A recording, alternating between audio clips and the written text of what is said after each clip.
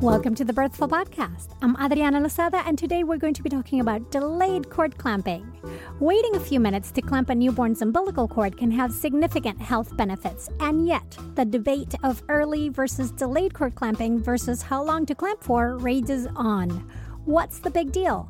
Dr. Mark Sloan is here to explain and share what the evidence says. Stay tuned.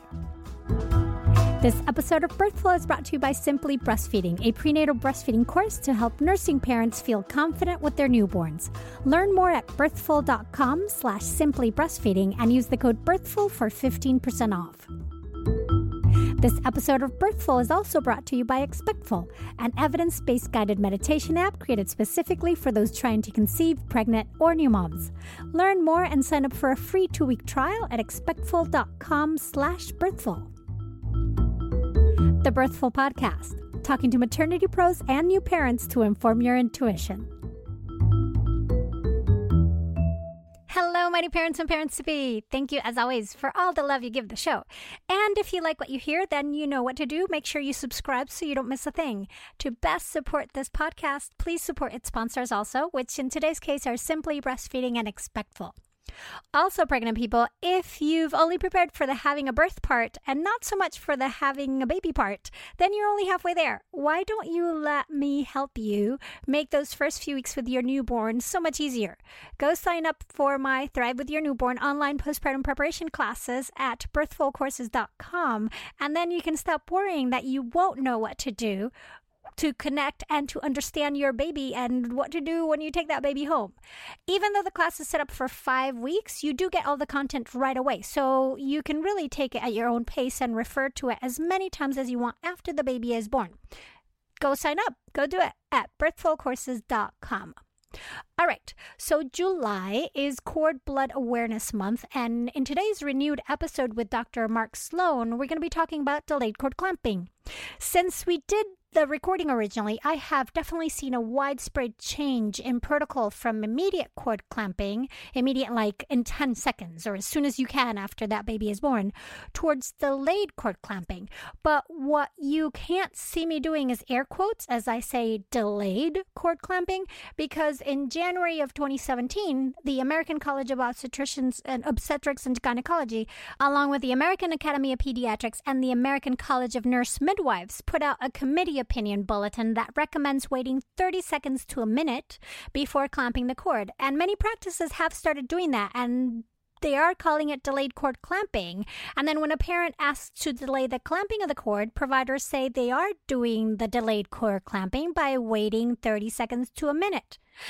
Now, the thing is, I'm not sure that constitutes true delayed cord clamping as the evidence shows, since in many cases, the cord is still pulsating at that point. Blood is still being transferred at 30 seconds or a minute. And then parents think they're getting one thing when they're getting something else that is now being labeled as delayed cord clamping by their practice. So to understand how this time is actually those 32 seconds to a minute are so arbitrary, we've got that, like I just said, the American College of Obstetrics and Gynecology, so ACOG, and the American Academy of Pediatrics and the College of Nurse Midwives say 30 seconds to a minute. But then the British Royal College of OBGYN recommends waiting for at least 2 minutes, while the American College of Nurse Midwives recommends 2 to 5, and the World Health Organization says between 1 to 3 minutes, but no less than 1. Right? So what do you do? So to be fair, though, 50% of the blood transfer happens between baby and placenta in that first minute, and then the remainder does happen over the following 2 to 5 minutes. So I do think it's fantastic that more and more protocol is stepping away from the immediate clamping and moving towards that 1 minute mark. I'm just proposing that we may not want to stop there, that still might not be enough. So to clarify things with your provider, instead of asking them if they do delayed cord clamping, you may want to ask them the details about how much time they generally wait before clamping, and then you can have a discussion with them and let them know if you'd like for them to wait longer than what they do. that is definitely going to bring more clarity to the situation than you asking, can we do delayed cord clamping? And then them saying, yes, of course, that's what we do. And later finding out that you're both using different times or the same name for two slightly different but important practices. Okay, so I have also gone ahead and updated the links on the show notes for this episode to include articles that have come out since I originally spoke with Dr. Sloan, along with that reviewed or revised committee opinion by ACOG and these other organizations. So, a bit about Dr. Sloan before we jump into the show. He's been a pediatrician and fellow of the American Academy of Pediatrics for more than 30 years, and in 2015, he earned a master's in public health degree with a concentration in maternal child health. He's also the author of the book Birthday, A Pediatrician Explores the Science, the History, and the Wonder of Childbirth. All right, here we go. Here's the show. Mark, welcome so much. Thank you, Adriana. Thanks for inviting me today. It's a pleasure to be here. So, how did you become so interested in delayed cord clamping? What got you to this point? A lot of it had to do with just observing so many births over the years, because as a pediatrician, I think I added up once. I think I attended about 2,500, 3,000 births in the course of my career. And in the course of writing my book, though, writing Birthday, I came to question a lot of the things we do around childbirth in the medical community, such as the rising rates of C-sections and things. And it didn't make a lot of sense to me that this the cord kept pulsating, and we were stopping some sort of process from going on. So I got interested in it at that point. And then over the past decade, certainly the research is starting to show the benefits of delayed cord clamping and some of the potential harms of early cord clamping. So really in the course of writing my book and kind of questioning what I'd been trained to do, I got interested in the topic. Mm-hmm. And before we talk about delayed cord clamping, can we talk a bit about the more widespread practice of early cord clamping, which is what you were referring to, and that even though the evidence is mounting, it's still done in many places. So when did this early cord clampings begin? Well, it goes way back, both early cord clamping and delayed cord clamping. You can go back to Aristotle in the 300 BCs, and he was critical of cutting the cord too soon because he felt it made babies weaker. Most of the medical writers back through time were pro delayed cord clamping.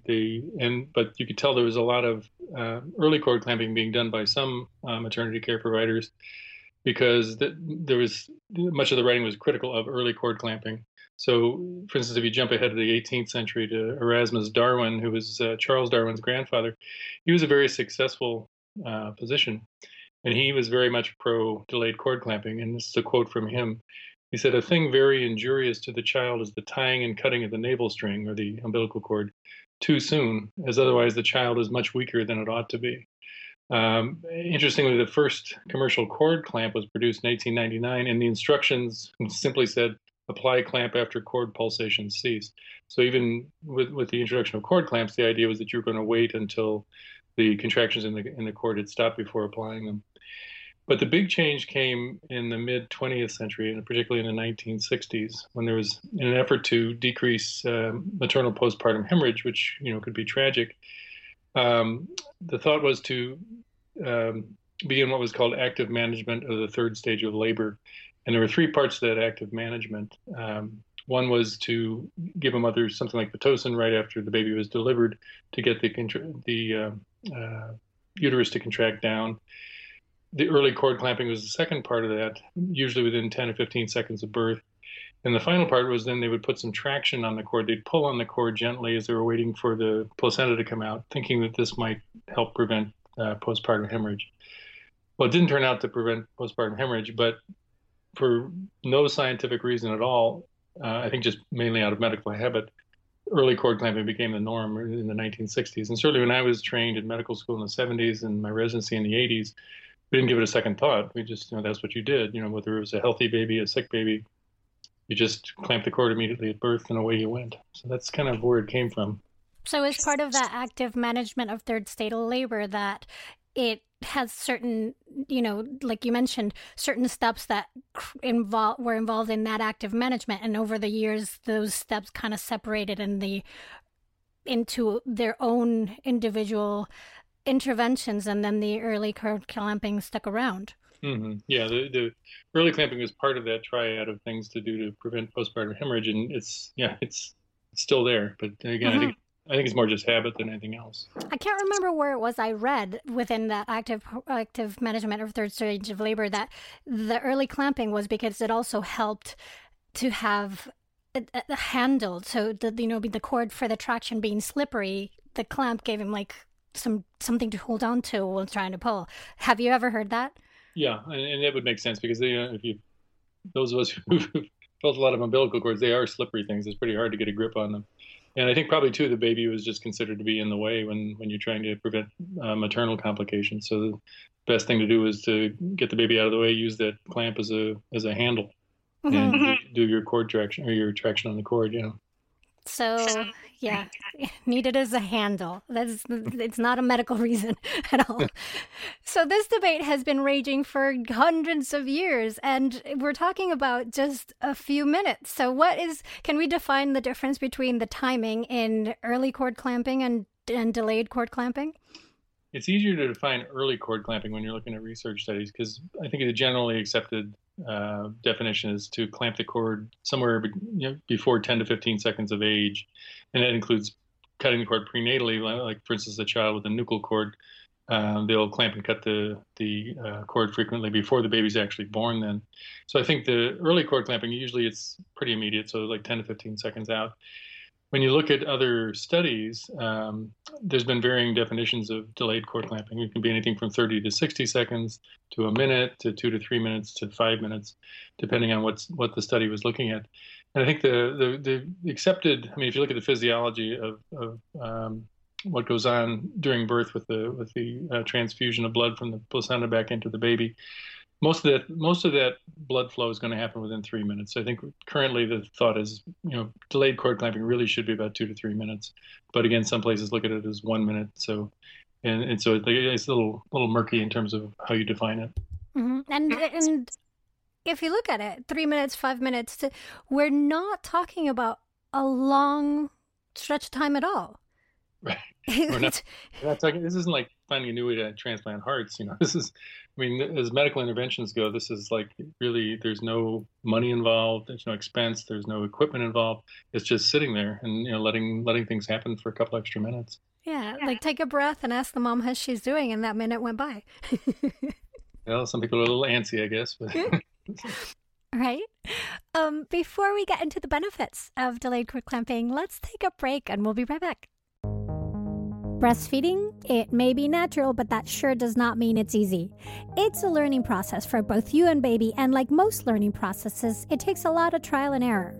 However, this trial and error can sometimes come with a lot of crying, and not necessarily only from your baby. Help lessen the crying and frustration by arming yourself with some solid knowledge.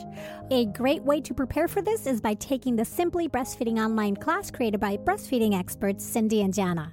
In their class, you'll learn to recognize what your baby is telling you and how to meet your baby's needs starting in the very first hour after birth.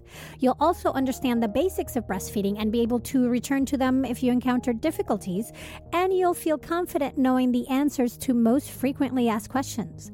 Lessen your anxiety and frustration and relax knowing you've got this. Go to birthful.com/simplybreastfeeding to learn more. And as a Birthful listener, you get 15% off if you use the code BIRTHFUL when you register. Go to birthful.com/simplybreastfeeding or click the link on the show notes to get you on your way. And we're back. So what are the benefits? The evidence has been mounting for delayed cord clamping, and I wish we had another terminology for it, like normal cord clamping or instead of delayed, because it implies that the immediate cord clamping is the natural norm. But anyway. Well, that's really a hangover from, when early cord clamping came into being. It's like those who are in favor of delayed cord clamping have to justify why they are delaying things. I've heard the term physiologic cord clamping, which at least makes more sense, is that you're waiting for the body to clamp its own cord rather than you doing something to it. Oh, I like that. Physiological cord clamping. Mhm. It's harder to say, but yes, I like that better. I'll try to switch to that. So, what are the benefits? Go ahead. The benefits of delayed cord clamping. I think it helps to back up and look at some key differences in circulation and blood circulation in fetuses versus adults to begin with. Sure.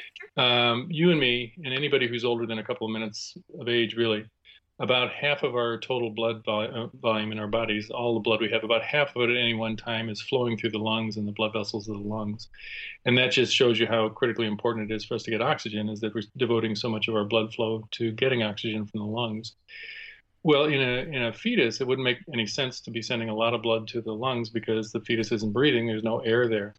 And so if you think of the placenta as the fetal lung, which it really is, then it makes sense that 50% of the blood that would go to our lungs goes to the placenta in the fetus.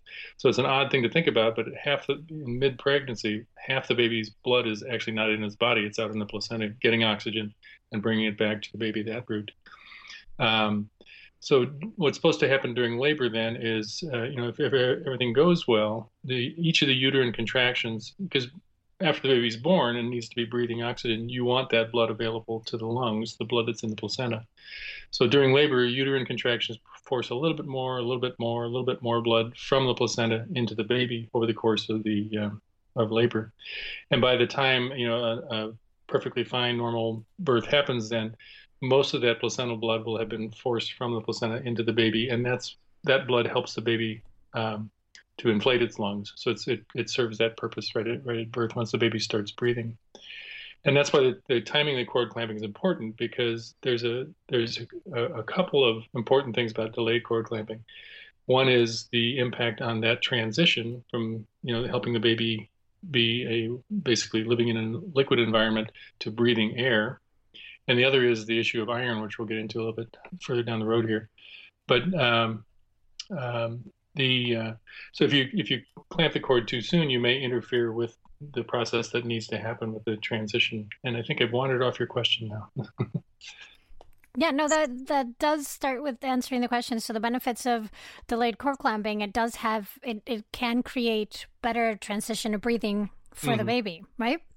Yeah, kids with early cord clamping does put you a little bit more risk of needing oxygen at birth or having a baby who's breathing rapidly at birth, because if you don't get all the blood in there to inflate the lungs, then it just takes longer for the baby's body, the newborn's body, to adjust to that.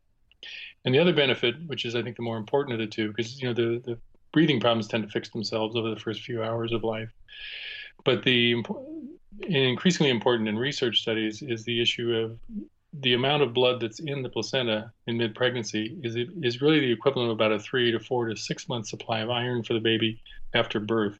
And so if you're clamping the cord and not allowing that blood to move from the placenta to the baby, then you're shorting them in iron. And that's more and more being shown to be a real critical problem, because you need iron for brain growth. And I don't think there's any time there's rapid brain development as there is in the first few months of life. So that's a bigger concern, is that you're kind of shorting kids on iron by clamping the cord soon. Mm-hmm. And because I think added to that, it's important to know that breast milk doesn't have much iron. Right. And I think, probably nature assumed you were going to be getting that iron from the blood in the placenta, and so that's why I think there's not as much iron in breast milk as need be. The mother needs iron to recover from birth, and so probably her iron supplies are being diverted to fix whatever injuries she's had from birth, and so not much is being put into the milk. But again, I think nature assumed you were going to get that iron from the placental blood. Mm-hmm. Makes sense. And so, what are the consequences of iron deficiency in infancy? Well, a lot of the research on this has been done by a woman named Betsy Lozoff at the University of Michigan. And I would emphasize that her studies are not about cord clamping, they're about iron deficiency anemia.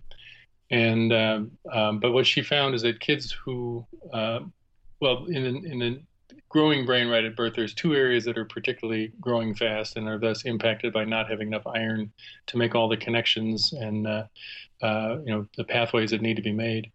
And one area is called the basal ganglia, the other is called the hippocampus. And those together are involved with a lot of the development of decision-making abilities, about memory, impulsivity in terms of behavior and motivation, and encoding of memory, so remote memory as well as current memory. And so those are the areas that she found when she studied kids in Costa Rica. So they started out looking at when they were, I think, toddlers or around 1 year of age. They took a group of kids who were severely iron deficient, enough to be anemic, and followed them over the years. And they found that at age 19, the kids who had been anemic as infants were more likely to have motor problems, balance problems, poor school performance, anxiety, ADHD-like behaviors 19 years out. So there's something about if you don't have the iron when those pathways are supposed to be laid down, you may not be able to fix it down the road as well as you could have had there been enough iron to begin with. But again, to emphasize, her studies were not really directly about cord clamping, but they show the importance of iron to brain development. Mm-hmm. And then this new research that you pointed me towards when we were discussing, talking to do the podcast, the Swedish research that recently came out. Can you speak a little bit about that one? Yeah, and one of the frustrating things about this whole topic has been sort of the feet dragging by a lot of folks in the obstetric community that they wanted proof that this really made a difference before changing their practice to sit around an extra couple minutes for the delayed cord clamping. But Dr. Ola Andersson, who's a researcher in Sweden, and her group, they showed 4 or 5 years ago that, and they took very comparable groups of kids and they assigned half of them to get delayed cord clamping, half of them to get early cord clamping. They showed what makes sense is that at 4 months of age, the babies who had delayed cord clamping had higher levels of body iron than did the kids who had got the early cord clamping. Even so, some people wanted to see, okay, there's more iron, but does it really make a difference? She carried that out to 4 years of age with those same kids and showed that the kids with early cord clamping had more difficulties with fine motor and social emotional type domains of development than did the kids who had the delayed cord clamping. Now, there were small differences. It was more significant in boys than in girls, but still, it showed that, yeah, when you have comparable groups of kids and the only difference is how you did the cord clamping, it does make a difference 4 years down the road and probably beyond that point, too.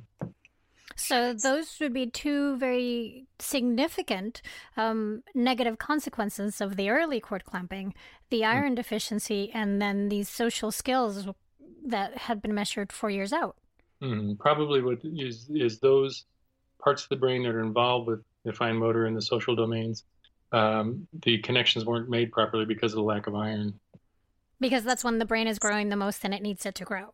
Right, and those areas are the ones that are related to the two, the basal ganglia and the hippocampus, the two areas that I talked about earlier. So, are there any negative consequences to mother or baby with delayed cord clamping? For a mother, there's none at all. It's been pretty thoroughly studied. There's been at least one Cochrane review done on all the available evidence and showed that there's really nothing. There's nothing to recommend against delayed cord clamping in terms of maternal outcomes.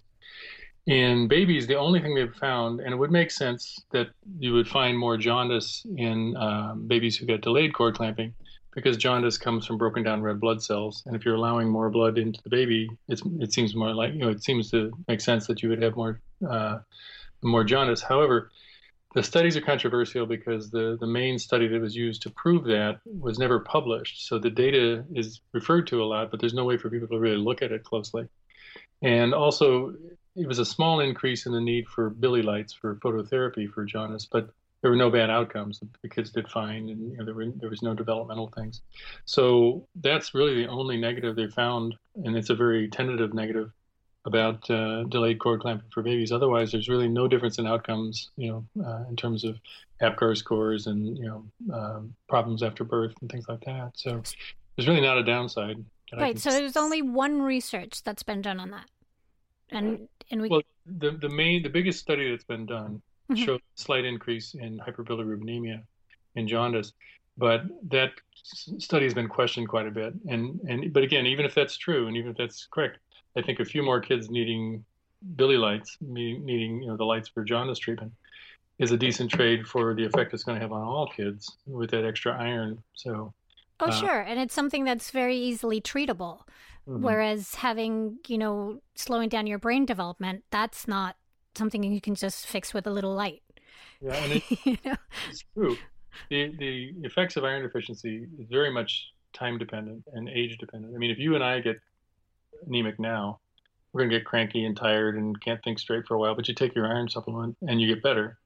A newborn, you can treat them with iron right away, but if they don't have enough iron either from prenatal stores, the mother's iron stores, or the cord clamping, it's hard to fix that. Even if you're giving the kids iron, that's what Dr. Betsy Lozoff showed, is that even if you treat the iron deficiency when you find it, a lot of times it's gotten too late to do them any good. Mm-hmm. So, or at least I shouldn't say do any good, but not optimal. Right. Do you know what the statistics are for, regardless of timing of cord clamping, of jaundice in babies? Because if we think that, a lot of babies are their cord are being clamped early, but they're still getting jaundice. Yeah, well, if you look at jaundice in general, bilirubin plays a role in helping you make that transition from fetal life to life outside the womb. In that bilirubin, the chemical that causes jaundice, is a very potent antioxidant, and you have a lot of oxidative stress during birth. All that breath holding and the cords getting compressed, and it really so it serves a purpose. So if you look at all babies, if you did bilirubin levels on all babies, you'd find that 100% of them exceed the normal adult levels of jaundice, because that's it's serving a purpose.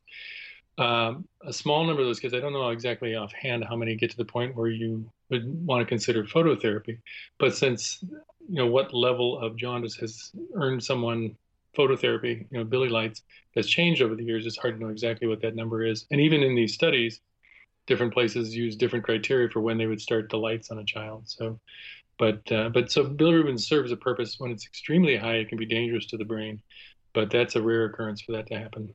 Mm-hmm. Yeah, no, I agree with you that because it's something that is always very closely monitored, and the solution the fix for it is so simple. It outweighs in my mind, it also outweighs the timing of the cord clamping. I agree. Yeah. Let's take a quick break and we'll be right back. Mighty Ones, want to know my solution for resetting my nervous system? It's meditation. But you might be asking, what is so great about resetting your nervous system? Well, if your nervous system spends more time in high alert and doesn't get back to a baseline often, then your body is in constant state of stress, which is of course not healthy. I have quite a bit of sustained stress in my life, and so I find that meditating is a super easy way to make sure I break up those stress signals. You may be thinking, that sounds great, but I have no time to meditate. The good news is that if you have 10 minutes, then you have time to meditate, and it becomes even easier when you use a meditation app like Expectful. I have tried other meditation apps, and I really like how the Expectful app is designed to fulfill your pregnant or new parent needs by focusing on whatever you need at that moment. Whether it's better sleep, connection with baby and partner, embracing your identity, lessening stress, dealing with uncertainty, Expectful makes it super easy for you. Plus, I really love the voice of the person who reads the meditations. Go to expectful.com/birthful to sign up for their free 2-week trial and check it out for yourself. Don't forget to add the /birthful part so they know who sent you. And we're back. So I've heard some medical professionals say that in order to do delayed cord clamping, they have to keep the newborn baby lower than the placenta for that blood to transfuse. In other words, moms have to choose between delayed cord clamping or immediate skin to skin, because that would bring the baby onto, like, say, their chest, which is higher than the placenta that's still in their bodies. What is the truth to this? It isn't true.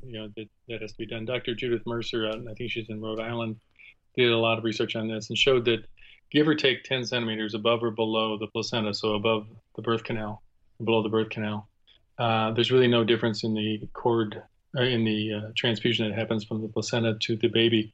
And to give you an idea, so in our non-metric United States here, 10 centimeters would be where a baby is sitting when it's on its mother's abdomen, skin to skin. So there really is no difference. There's some recommendations that maybe if you're going to do that, you should wait 5 minutes, just to make sure you get the transfusion done. But there's no harm in doing that, and you really don't have to have the baby below the level of the placenta. There's also concerns I hear, and I think it's just concerns by people who just really don't want to do delayed cord clamping, that you may have blood running from the baby back into the placenta if you're not careful, if you don't keep the baby down low like that. In order for that to happen, you'd have to have the baby at an elevation of 50 centimeters above the placenta. And to put that in perspective, if you can visualize a woman lying on her back with her knees bent, not in stirrups, but her feet on the table and her knees bent, you'd have to have the baby at the level of her kneecaps in order for that to happen. And no one is recommending putting babies up that high. So at the height a baby is at doing skin to skin on a mother lying in a bed, there's no harm at all with that, and the transfusion will happen.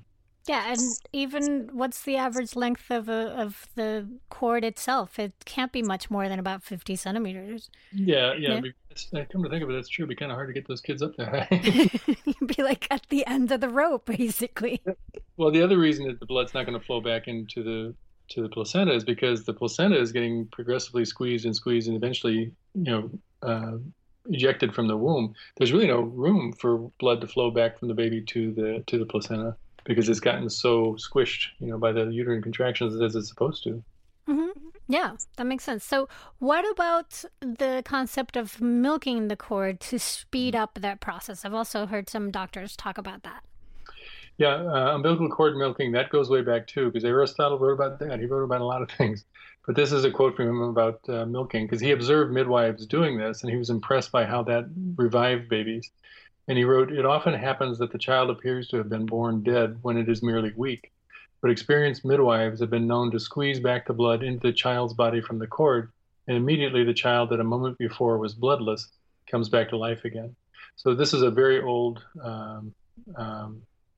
technique. And basically if you were going to do it, you would clamp the cord as close to the placenta as you can. So you're trapping a lot of blood in the umbilical cord. And then using your fingers, you would actually kind of milk the blood from the cord down into the baby. That's been studied. It's kind of like an in-betweener between early cord clamping and delayed cord clamping. It's better than early cord clamping, but not as good as if you let delayed cord clamping happen. There's about 20 mLs or 20 cc's of blood in the cord usually. There's about 90 that are in the placenta that are going to work their way through. So again, if you're in an emergency and you have to detach the baby from the placenta, that's at least better than nothing. So. But if you didn't have to do that, and then you didn't have to, you can just place baby on mom's belly and then leave things be. Like, is there anything? The practice that I was referring to is where doctors were trying to speed up the process so they could, again, thinking that having baby above the placenta would have the blood go back and then trying to speed it up by helping the placenta pump along by milking the cord into the blood into the baby so that they could clamp faster. But again, you have to wonder, why do you have to clamp faster anyway? Right. I mean, if you're in a hurry, if there's some emergency going on, yeah, then that definitely is better than because I don't know if we're going to talk about. Well, I'll come back to that. But it's certainly better than not getting the baby any blood at all. But if you're doing it because you're afraid of putting the baby on the abdomen, there's no reason for that. Or if you're worried about blood flowing backwards into the placenta, there's no reason to worry about that. So I think it would be an unusual circumstance when you have a baby who's very sick at birth where you might want to consider that. Mm-hmm. Mm-hmm. Great. So it would be like do it quickly to move it along. And this reminded me when I spoke to Karen Strange about the baby's birth experience. She was talking about actually just don't touch the cord at all and don't even check it to see if it's pulsating. And her thinking behind that was, if you did, by touching it, it creates a little spasm that actually starts to have it clamp itself or start to slow down that process quicker. Do you know anything about that? I don't know anything about that in particular, but the thing that usually gets, well, first of all, and you've seen cords, usually you can see whether it's pulsating or not. You don't know. But what causes the arteries, which are doing the pulsing in the cord, to close up is actually the level of oxygen that's in the blood going through there. So as the baby starts to breathe air and gets a higher level of oxygen in the bloodstream than it did as a fetus, that's the signal to the blood vessels to start clamping down.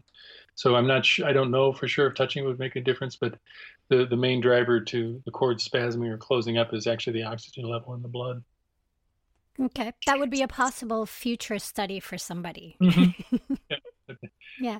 And in what you were saying, yeah, you can certainly see the cord, and you have on the article you did for Science and Sensibility, there's these great pictures of the cord at different stages, and I think it was within 15 minutes, and you can see the sort of coil of the artery vein, and that blood pulsing through, and how it slowly becomes, and you can see the color of it, the bluish, and you can see how it slowly is less visible, and the cord becomes almost like a fireman's hose, where it's without water, right? So flat and limp and silvery and whitish. Paler looking, yeah. Yeah, which is a very powerful image. So I encourage listeners to also go to that. I will post the link on the show notes so you can go and check that image out. Another question I had is, so I've had moms that have been told that they can do delayed cord clamping unless their baby is having a complication. But if, say, baby is having difficulty breathing, wouldn't it be better to suction or resuscitate the baby with the cord still intact, meaning with oxygen-rich blood being transferred from the placenta? Mm-hmm. Well, this is another one of those things where I question how I was brought up medically, because to us, when I was early in my career, the idea was, well, you get that baby over to your resuscitation table as fast as you can. If you get a sick baby, cut the cord, and then you start to work on getting them breathing. And then one of the things that would follow was that almost inevitably you'd end up giving, through the umbilical cord with a catheter, you'd be giving the child either fluids like just some sugar-containing sterile water, or a blood transfusion, because oftentimes the kids needed a blood transfusion to bump up their blood pressure. And here we've just, so we've clamped off the cord and stopped the transfusion of the baby's own blood from the placenta, and then turn around and have to give them somebody else's blood in the transfusion later on. So that really didn't make a lot of sense. Mm-hmm. So the trend, and I can understand where it makes people nervous to try to resuscitate a baby while it's still attached to the mother, because you're talking about a limited space. All this action would take place more or less between the mom's legs, and the obstetrician still has to take care of whatever's going on with the mother. And if you have a significant tear or something, and you're trying to get a resuscitation group in there, but they've developed some tables that are pretty effective, and that you can just slide in there and put the baby on. And really what you're working on first with the baby is getting them breathing, so you can be doing that while the cord is still doing its thing, while the transfusion is coming from the placenta. You can use a bag and mask or put a tube in the windpipe to get the baby breathing, which when you get the baby breathing, that opens up their lungs. That helps the transfusion of blood go right to where it's needed, which is to the lungs. So it really isn't essential that you cut the cord and start doing things right away, because that's very unusual that you'd have to do that. But it is kind of an awkward physical layout, just because of the number of people that have to be working in that small area. Mm-hmm. But the research is going towards resuscitation with babies still attached. Are there any other complications that would require an immediate cord clamping? I'm sure there are, but I suppose if you had a baby who just had been so depressed prior to birth that it has like no respirations, no pulse, things like that, you'd want to get moving very quickly, because then you might have to give medications like adrenaline, epinephrine in the cord or down the ET tube. So I'm assuming a kid who's like life and death, it might make more sense to have enough space that people can do all the things they need to do around them. But in terms of the typical resuscitation, which usually ends up fine, you can certainly do that while the baby's attached to the mother. So then now it's just a matter of getting those beds to more hospitals, or that little side bed that. Yeah, because that's more involved than like with a healthy labor. All you have to do is sit there an extra couple of minutes. This involves training, it involves equipment, it involves people who have not been comfortable doing that sort of thing learning how to do it. But I think as the evidence piles up how important this is, that you're going to find that the tide will turn on that. Mm-hmm. I will look for the article. I know I read an article that from the hospital. There's one pioneering hospital in the U.S. or maybe there's more now, but the article talked about one that was doing that. And I think it was out your way in California. Are you familiar with it? Yeah, I can't place where it is either, but I know, there are hospitals that have developed their own resuscitation beds. They've kind of built them themselves and are very into this. It's just, it's like anything in medicine. It takes forever to get people to adopt a new technique that goes against what they were taught in their training.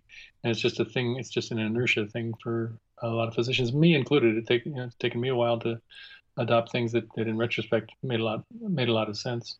Well, but it's still progress, one little step at a time. progress. So Focus more on the healthy kids because there's really no reason not to be doing delayed cord clamping in healthy kids. There's just no argument against it. Oh, absolutely. And that's still part of the progress, right? Changing that practice of immediate cord clamping to just more of a physiological cord clamping. Yeah. Now, is there any harm in waiting more than 3 minutes to clamp the cord, or 5 minutes or 15 minutes or 20 minutes? What about if you just wait until that placenta comes out or anything to that? Well, it depends. Let's see. If you look at the blood flow from the placenta to the baby, by 3 minutes, almost all that is done. By 5 minutes, there is actually no more flow, and close to 98% of babies by 5 minutes of age, there is no more flow between the placenta and the baby. Everything is clamped down. So I don't think there's any harm in waiting 5, 10, 15 minutes, whatever. I'm not sure what benefit you're going to get from it, but it's certainly not going to benefit you in terms of iron or in terms of making that transition to, breathing and getting your lungs inflated. So I don't think there's any harm as long as the baby's being kept warm, so. I guess I was asking more of that, need to watch the clock. It's like, it's been 3 minutes, not clamp it. It's like, well, 5 minutes, 10 minutes, whatever. No, 3 minutes is, that's, you're trying to stop the clamp happy people to at least wait 3 minutes. So you want to go beyond 3 minutes, I don't think it's a big deal. I don't think it'd be a problem. It's just, the times I've seen people do that, and it's not very common, oftentimes you just worry that you want to make sure then for sure that the baby's on the mother's abdomen with a blanket over them so they're staying warm, because otherwise they can get cold pretty quick. Yep. And mom has that built-in warmer She does. that can really help. And in some cases I've even seen have mom with baby on her chest and then bring the light over both of them. Make them all really toasty. Yeah, mom's a pretty good incubator. She's made it through 9 months of incubating, so she's pretty good at keeping the baby warm after the fact. Yes, of course, indeed. what limits what you can do is how long the cord is too. Because if your cord is not long enough to reach to the mom's breast, then it's probably more important to get the baby to the breast. Sure, and just keep them warm. Good. Now, I think this is probably the last question. What about for parents who may want to do some cord blood banking? Is it an either or can they do both? You can do both. It's a little harder to get blood. If you have a full placental transfusion to the baby, it's a little harder to get blood just because there's not as much there. But there's no reason you couldn't do both. And I think the techniques for extracting blood from the placenta are getting better, so no reason you couldn't. One thing though, because a lot of times people want to bank the cord blood to have available for when the child might, God forbid, end up with leukemia or something later, and there's stem cells in there. Well, my feeling is it's better to give that baby those stem cells to begin with. Just let the transfusion happen. And if you can get enough blood to bank the cord blood, great. But if you can't, you've given your baby an awfully good start, which is going through the whole, the whole transfusion.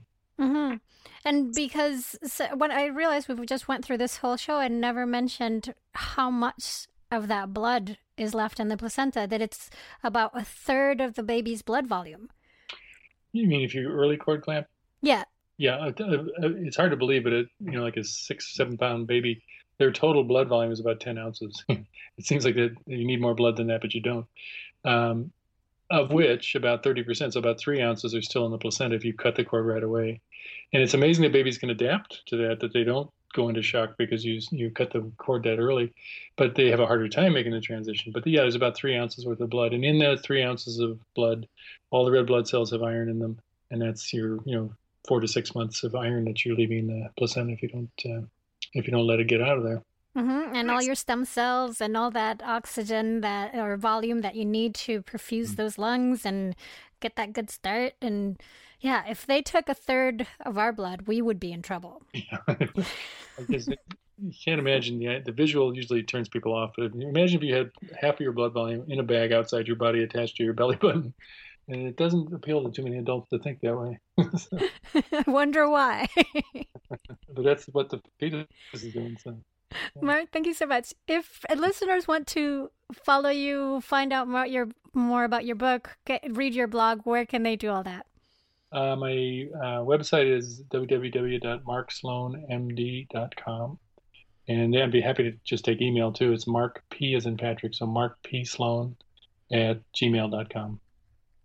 Wonderful. I also have a blog too. That's right. It's www.marksloanmdblog.com. It's on WordPress. Yes. And I have to ask, like, how many times have you heard the joke of the what was it, the great anatomies doctor that was called Mark Sloan? Yeah, McSteamy. Yeah. Well, okay. So I usually start any talks I give. All I have to do is get up there, and the first slide I put up with no comment at all is a picture of McSteamy, and everybody just cracks up, and I just let them get that out of their system. Uh-huh. But actually, he's the second Dr. Mark Sloan on TV. Did you know who the first one was? No idea. I'm shocked. Dick Van Dyke actually played Dr. Mark Sloan on Diagnosis Murder in the 90s. So for nigh on to a quarter century now, I've been dealing with Dr. Mark Sloan jokes. So notice I saved it till the very end. It was unusually restrained for me. Mark, thanks so much for being on the show, and keep in touch. And thank you, Adrienne. It's been a pleasure.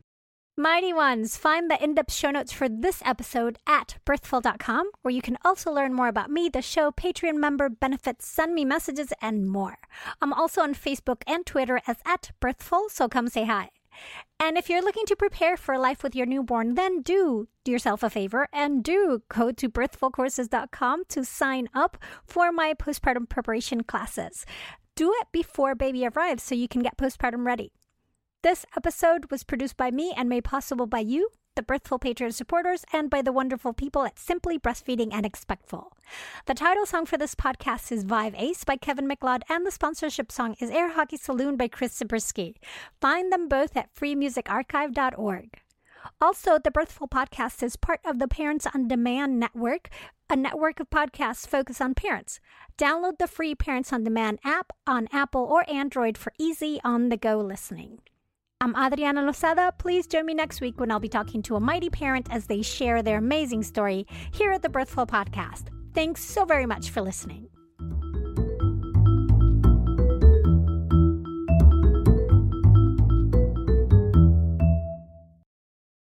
Hey, Mighty One. Did you know that if you started listening to one Birthful episode per day at the start of your pregnancy, your baby would be about 3 months old before you got through all of them?